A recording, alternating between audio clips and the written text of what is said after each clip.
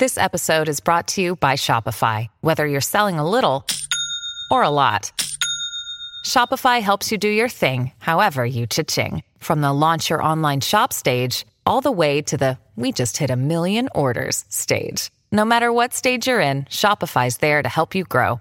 Sign up for a $1 per month trial period at shopify.com/special offer, all lowercase. That's shopify.com/special offer. Without further ado, that's what the game's all about. All of a sudden you feel like you can't miss. I'm gonna just leave it up there. You couldn't make that if you tried that again. Absolutely not. Spread the floor. Let's go. Welcome to Buckets, fantasy basketball podcast here on the Action Network, presented by Prize Picks. It's your boy Dan Titus here with my boy Adam Koffler. What up, dude? On Halloween, Spooky Sunday. Yeah, man, we're about to go out with the little guy here and do some trick-or-treating.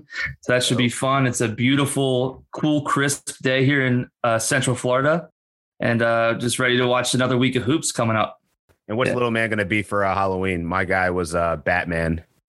My little guy is Shang-Chi. Oh shit! Okay. Yeah. Okay. So he's doing all his Shang-Chi poses everywhere he goes, which is cool. That's dope. Yeah. All right. So for today's episode, we're gonna go through the week 3 look ahead. We're gonna talk through some schedule considerations as well as give you our weekly dime. Whether you got to hit the panic button on a few different players, and we'll give you some also some positional battles that we're eyeing headed into this week and next with some injuries to notable players, close out the show with some waiver ads potentially for next week. So let's get right into it, man. Let's start with the weekly dime here. So scheduling wise, looks like we have a few teams that look to be in some favorable positions. Utah Jazz, they got 4 games, but they're playing on Tuesday, Thursday, Saturday, and Sunday. What are your thoughts on Utah and also Houston, also with a pretty favorable schedule as well? Yeah, let's talk about that strategy sort of in general, right? You mentioned the Rockets and Jazz play on Tuesday, Thursday, Saturday, and Sunday this week, this upcoming week.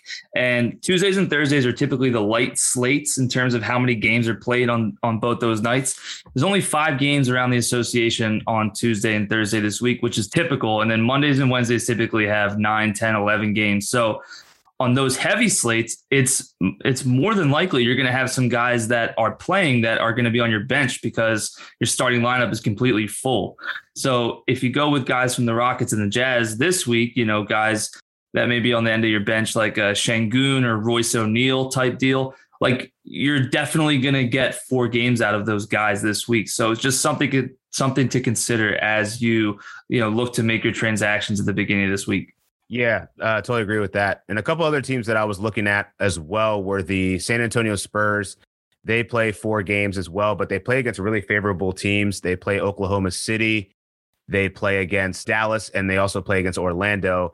Doug McDermott's still battling some injuries. I think you could pick up, Lonnie Walker, who's still very under rostered, as well as Devin Vassell. But Lonnie Walker averaging 13, 3 and 3, couple of threes, good peripherals. He does hurt you in turnovers a bit with the poor field goal percentage. And Devin Vassell, where he's putting up 10, 5 and 2, couple of threes, but also poor shooting percentages. The other team I was looking at was Washington. They also have 4 games next week.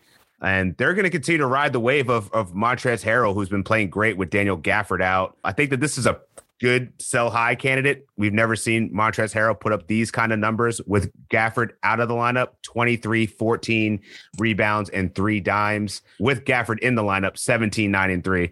So consider selling high on him once we get more news of Gafford, but it looks like Gafford's only day to day, so he should be returning as early as next week. And then another guy, deep leagues, if you're looking for a guy later in the week, consider Kentavious Caldwell-Pope. He's seen 30 plus minutes in his last 3, gives you some stocks as well as 3-pointers if you're looking for that late in the week. One last team I wanted to mention about with Utah was Mike Conley missed his first back-to-back, and Quinn Snyder did come out and say that he's going to be load managed throughout the season on back-to-back specifically. I went back last season to look at, whether Conley would be sitting on the front end of that or the back end. Just look at the schedule. They play Miami on Saturday. So more than likely, he's going to be sitting against Orlando because we know who Orlando is. They're not a very good team. Ingles got 31 minutes in Conley's absence, so he could be a guy that you might be looking forward to playing if you're trying to catch up in a couple categories. On Sunday, he averaged 16, 4, and 6 dimes with Conley out last season, so something to consider. All right, let's move on a little bit. Let's go to some players that are surging right now. DeJounte Murray, this is your guy. I mean, I think you have him in a couple of leagues, and you were really high on him in the beginning of the season. Right now, per average basis, he's ranked number 19, averaging 17, 9, and 9 with 2 steals, dropped 20 and 3 straight, including a triple-double. Talk to me about this dude and why he's so great for fantasy managers this season. Yeah, I think this is something that we could see coming with DeRozan no longer there in San Antonio. Like you said, this man's averaging almost 18 points, 8.5 rebounds, and 8.8 assists per game. And he racks up the steals. He's got over 2 per game.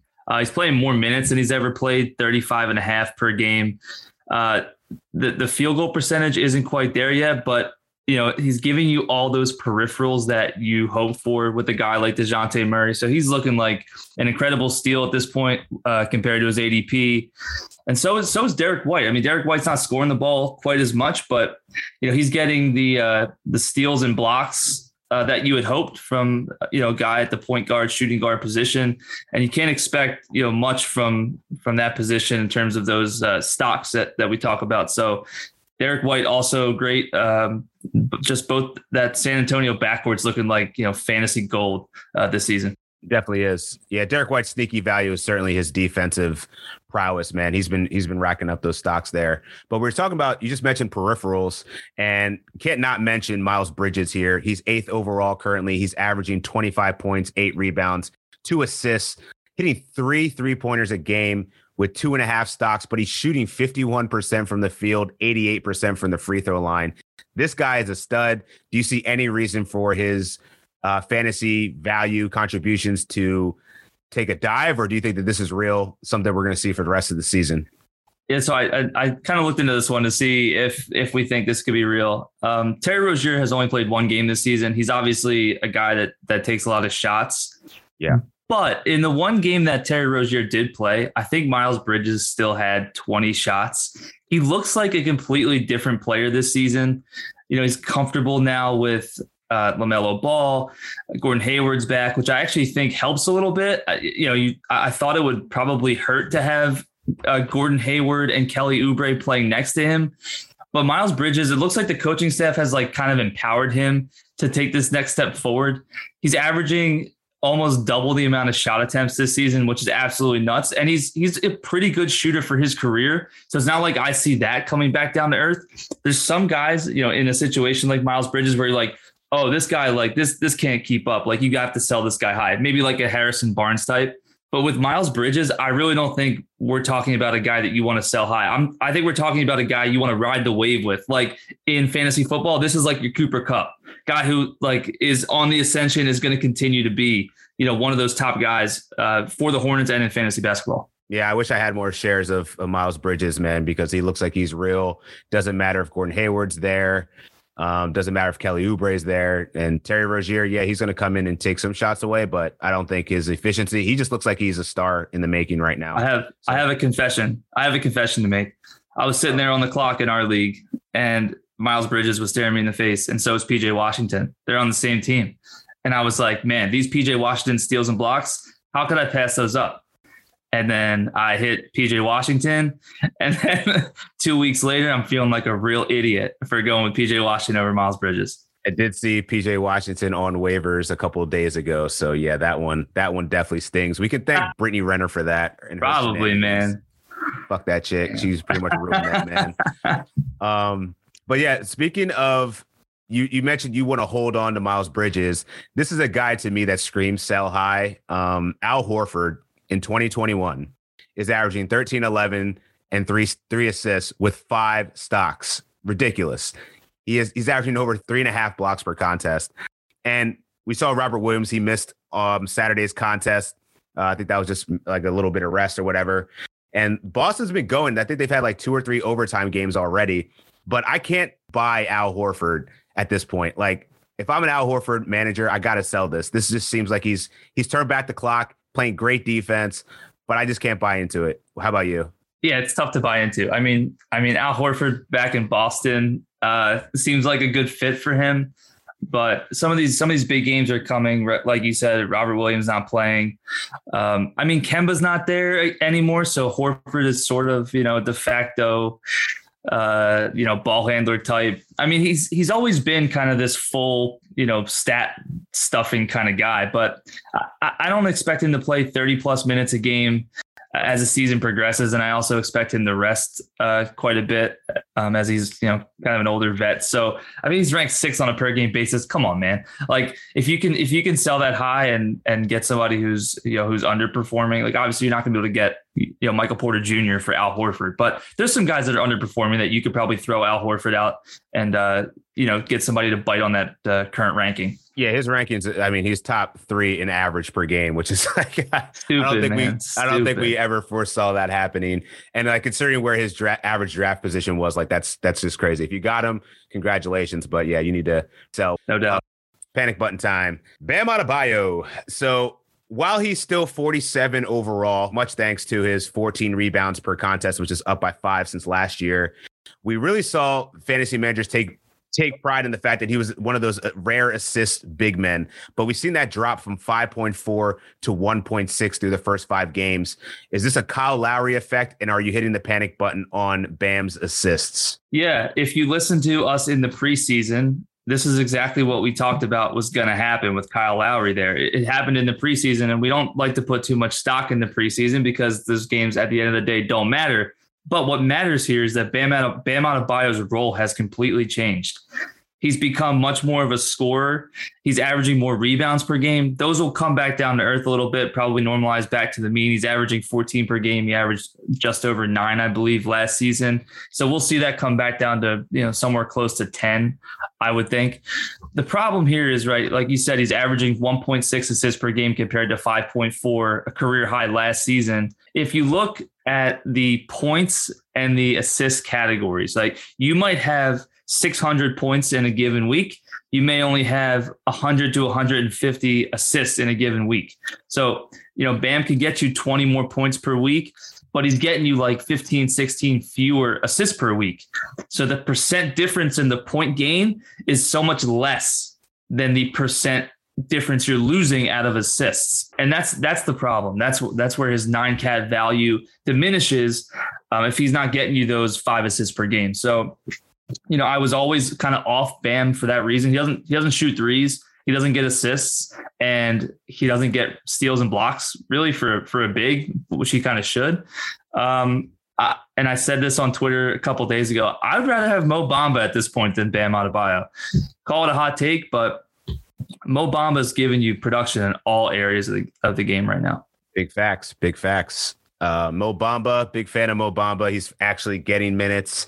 We're going to talk a little bit about Chuma Akiki's return and see if that really affects him. But yeah, we'll get into that in a little bit. Let's talk about Michael Porter Jr. Man, Mr. Anti-Vax here. Is there a Will Barton effect here? He's currently 156 overall after putting up only 11.6 boards, 3 assists, despite seeing a similar usage rate as last season, around 21%. Scoring-wise, he's getting the same amount of shots up, around 13 a game. But he's just really been brutal in all facets of the game here. We've only really seen an uptick in his assists, and that's from like 1 to 2. But it's really just his struggles from the field, man. Shooting 33% from the field, and, the 3-pointers are down. Is it Will Barton? Will Barton, 68 overall, 15, 4 and 4, shooting 50% from the field with 2 stocks. Something's got to give here. I don't know what to make of it, but are you hitting the panic button on MPJ? No. And here's the thing, and you kind of explained it. The minutes are exactly the same as last season. The usage is exactly the same. The field goal attempts are exactly the same. You said his assists are up a little bit. They're almost double. He's at like 2.5 assists, and he was at like 1 point something last season. So if you look at his full body of work, he's the absolute definition of a buy low, especially because we know Jamal Murray is not coming back for a long time. Like Jamal Murray might not be back till February. He might not be back all season. We don't know. So, if the opportunity is the same and he's a career very good shooter, like 55% from the field, which is crazy, and he's only shooting 35% right now, I expect that to come back up. And he's actually probably my number 1 target in terms of buy low right now. I feel that. He had this second highest field goal percentage in NBA history last season. So you got to expect him to have some positive regression here at some point, start knocking down some shots. I think this is some early season issues that he'll probably work through. But yeah, I agree. This is probably the prime buy low guy that you can have. Next guy I want to talk about, Nikola Vucevic, shooting a career low in field goal percentage, lowest scoring output in 7 years, still 45th overall in average per game. And that's really just because of his rebounding, but he is losing some of that value in terms of his other Bull teammates, whereas Lonzo ranks 27, Levine 16, DeMar is pretty close to him at 42, but we see him have a really good game last game. So curious if you're worried about Vucevic at all. Is it really just his points that's really been the primary drop off in his production? Yep, you just answered the question right there. It's really just the points. He's taking 3 fewer shots per game this season, as to be expected with scoring guard forward like DeRozan there. So we're seeing kind of the same peripheral stats out of Vucevic this season. Usage is down just a little bit because of the scoring being down, but he's not a guy I'm panicking about because the rebounds, the assists, the steals and blocks are still kind of all intact. Pat Williams going down for the season really doesn't affect much, but it's just another kind of big man sort of body out of Vucevic's way in terms of, getting those rebounds. So he's not a guy I'm too worried about. The scoring's not as important to me as those peripheral stats for him. All right, so let's jump to some positional battles here. Let's talk about Memphis first. Dillon Brooks is still out. Read a report yesterday that he's going to get his hand re-examined next week, which means if you're getting re-examined, you're probably not going to play because he hasn't been practicing. So I think we get a little bit more time of DeAnthony Melton and Desmond Bane. Do you think once Brooks gets cleared, are you concerned about Desmond Bane or DeAnthony Melton's value? I mean, both of these guys are top 50 right now. Melton's sitting at 35 overall. Bane's sitting at 30. I don't see them. Do they just go away? Like, they can't. Something's got to give in Memphis. Like, what do you do with the starting rotation? Because these guys are playing out of their minds right now. John Morant's locked in as a starting point guard. Jaren Jackson Jr., I think, is locked in as a starting power forward. Steven Adams is a starting center. Maybe they put Jaren Jackson at the 5. Problem with that is that's a soft five. You traded for Steven Adams. You traded Valanciunas for Steven Adams, and Jaren Jackson already has problems with foul trouble. So putting him at the 5 is only going to make that worse. So you probably can't do that. And then you got Melton and Bane playing the 2 and the 3. Brooks is coming off this hand injury. They said they saw him in summer league with something wrapped up around his hand, and now it was 2 to 3 weeks, and now it's going to be reevaluated next week. I feel like there's something systemic here with his hand that's like severely wrong. Who's to say Dillon Brooks just comes back and hits the starting lineup? He probably doesn't with the way Melton and Bane are both playing right now. But I would say even if he does crack that starting lineup, you're likely to see Melton come back to the bench. But I still expect Melton to be the 6th man for this team. And he's still likely to play, 28 to 30 minutes a game. And right now he's, 39th on a per game basis. And Bane is 40th. And Melton's averaging, I tweeted this the other day too. He's averaging 3 steals and a block and a half per game over the last 4 games. That's insane, man. And he's a guard too. That's like the Derek White special. I always love Melton coming into this season. And I think there's you don't drop these guys, even when Brooks comes back, they're all going to have value. Yeah. I'm still holding on to him. We saw Steph Curry miss most of the season with a hand injury a couple of years ago. So, I mean, we don't really have too much information on Dillon Brooks other than he's going to re-examine. So you got to just continue to ride the hot hand here. Both dudes are totally fantasy worthy and should not be traded at the moment. Let's go to Indiana. Malcolm Brogdon hurt again, another hamstring injury, but we saw Karis LeVert return to the lineup, saw 15 minutes, had an absurd 38% usage rate in his time that he did return. But Malcolm Brogdon is enjoying a career year, man. 23 points, 7 boards, 7 assists in 37 minutes per game under Rick Carlisle. Are you more concerned about Duarte or LeVert eating into his eventual return? It doesn't look like it's a big injury. It doesn't look like, Brogdon's going to be out a while here. If Brogdon is not out a while and LeVert comes back and starts to get some more of those minutes. Obviously, in LeVert's first game back, he only played 15 minutes. He only played the first half, And the thought was that maybe he got re-injured, but I think they're trying to just manage his minutes as he returns. So in his first game back, right, even in just playing the first half, Duarte only took 11 shots in that game, and he's been averaging 17 per game prior to that, even with Malcolm Brogdon there. So this clearly hurts Duarte. Even Levert's return, right, even without Malcolm Brogdon and having TJ McConnell in there as a point guard. So I'd be looking to sell high on Chris Duarte prior to Brogdon's return. And I expect Brogdon's usage to come down a little bit with Levert back in the lineup. Last season with playing with Levert, he was at about 25% usage compared to the 29% that he was seeing earlier this season prior to Levert returning, prior to the injury. So I would say right now you're looking at sell highs on both Brogdon and Duarte. Just kind of, throw those guys out there and see what sticks for them.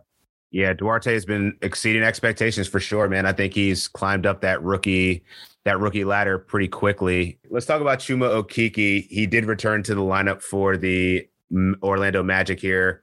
He did play a combination of the 3 and the 4 last season. We saw Mo Bamba enter the starting lineup with Wendell Carter Jr. So they're running that big man twin tower in the front court. Do you think Chuma will eat into Mo Bamba's production here, with Mo Bamba seeing, around 30 minutes per contest here, but he's playing great. He's giving you all the stats you need here in terms of, 3-pointers for a big man. He's shooting 61% from the field. He's getting the boards. He's getting the stocks. Like, I don't see any reason why could be a threat right now. I'd actually take this opportunity to, inquire about buying Mo Bamba from that fantasy manager if he's concerned about Okeke's return and Jonathan Isaac's return sometime in the future. We have no idea when Jonathan Isaac is going to play basketball again, and he's coming off 2 major injuries, like and unvaxxed. Yeah, I don't. I forgot. He's got a whole bunch of stuff to deal with. Yeah, man. Like so you can't expect a guy like that to come back and take Bamba's role. I think Bamba's here to stay, man. Okeke's more of a small / power forward. Bamba's a 7-footer. I mean, so is Wendell Carter Jr., but the way Bamba's playing, Jamal Mosley just can't take him off the floor for Chuma Okeke, who's just he averaged less than 10 points a game last season. Obviously, he came on stronger at the end of the season with all the injuries to the Magic, and he was pretty good down the stretch in the fantasy playoffs. But with the way some of their starters are playing, right, Bamba, Wendell Carter, even Franz Wagner is playing really, really good basketball. Like, he looks better. Franz Wagner looks better this year than Chuma Okeke even did last season. So you can't really just take Franz Wagner's minutes away from him too. You're probably not going to do that either. So I expect Jamal Mosley to reintroduce Okeke into the lineup slowly. And because of that, I don't think there's much of an effect on Mo Bamba or even Wendell Carter. Probably affects Franz Wagner the most because he's the rookie there. But I'm looking to buy all the shares of Mo Bamba that I can, man. Yeah. Speaking of Franz Wagner, I guess that can kind of usher us into the waiver pickups this week. I mean, I don't know that Okeke necessarily cuts into Franz Wagner's production either, man. He's getting 32 minutes. He's playing really well. I mean, he's shooting almost 50% from the field, knocking down 2 threes per contest at 44% clip, averaging 14, 4, and 2. I agree with you. I think he's probably going to be ushered in kind of slowly, but I think Franz Wagner is certainly worthy of being rostered right now. Only 44%. He's got to be higher given the minutes and the opportunities that he's got put in front of him here. Agree with that. He doesn't do a whole lot. He's kind of, his peripherals are kind of low. He scores, he shoots good percentages. He's not blowing up in any one category, but he's also not hurting you either. And the turnovers are pretty low, and you always like to see that, especially with rookies. But it was kind of like Tyrese Haliburton last season. Another guy you have to add, I think, especially this week, is Matisse Thybulle. Sixers played 4 games, and he's averaging 2.5 steals and 1.5 blocks per game. He's only playing 22 minutes per game as well, but that defense is likely to earn him a few more minutes this week. So he's a guy that is probably a must add in 14 and maybe 12 team leagues at this point. The other guy I wanted chat about briefly. I know Scotty Barnes's rostership has gone up. Last week we talked about him. It was around 60. I think it's gone up to like about 70 now. But, he came in drafted as wanting to be, everyone thought he was going to kind of be like a jack of all trades. He's a really good passer, not really seeing much of his scoring ability, but dude, he dropped 20 points in the last couple of games here. Do you think that his scoring is for real? And are you concerned? I think that's another person we could probably bring up as a positional battle. When Pascal Siakam returns, what do you do with Scotty Barnes? Or what happens? I think he's another, option to sell high. It's really difficult, especially when you're on a rookie at the beginning of the season, to draft him, kind of reach for him and then get excited about his production, but then have a guy, as good as Pascal Siakam coming back into the lineup, who really plays, a similar position as Scotty Barnes at this point. Looks like they're both sort of playing that hybrid 3-4 role for the Raptors. So you have to expect Barnes, makes his way to the bench potentially. I mean, because I can't really see Siakam playing the 5. They have to put either one of Ken Burch or Precious Achiuwa in that role. So with Barnes potentially going back to the bench in a few weeks, yeah, he's a guy who's averaging 18 points a game right now. Come on. That's not going to continue. He's not going to continue shooting 55% from the field. So he's a guy I would definitely be looking to sell high ahead of Pascal Siakam's return. Yeah. And so kind of crazy though. So we're still talking about waiver ads here. DeAnthony Melton is still only 65% rostered. And then you have Desmond Bane, who is still, he moved up to about 68. So people are starting to catch on. So not as high value. I mean, you can get those guys in shallow leagues, probably deep leagues. They're probably already scooped up, but is there any other guys that you've been looking at to at roster for next week? Yeah. A sneaky guy that I mentioned earlier when we were talking about the schedule grid and how many games teams are playing this week. You go back to the Utah Jazz and you look at Royce O'Neal. He's ranked 107 on a per game basis. He's not a scorer, but he's a guy that's going to get you those steals, some rebounds, some assists, and even a few blocks. Doesn't shoot a great percentage, but again, you can overlook that because the points are very low. But if you're looking for those peripheral stats and a guy that you can plug into your lineup, right, never gets hurt, always plays the starter minutes, Royce O'Neal is a guy I'd look to roster this week. Like that.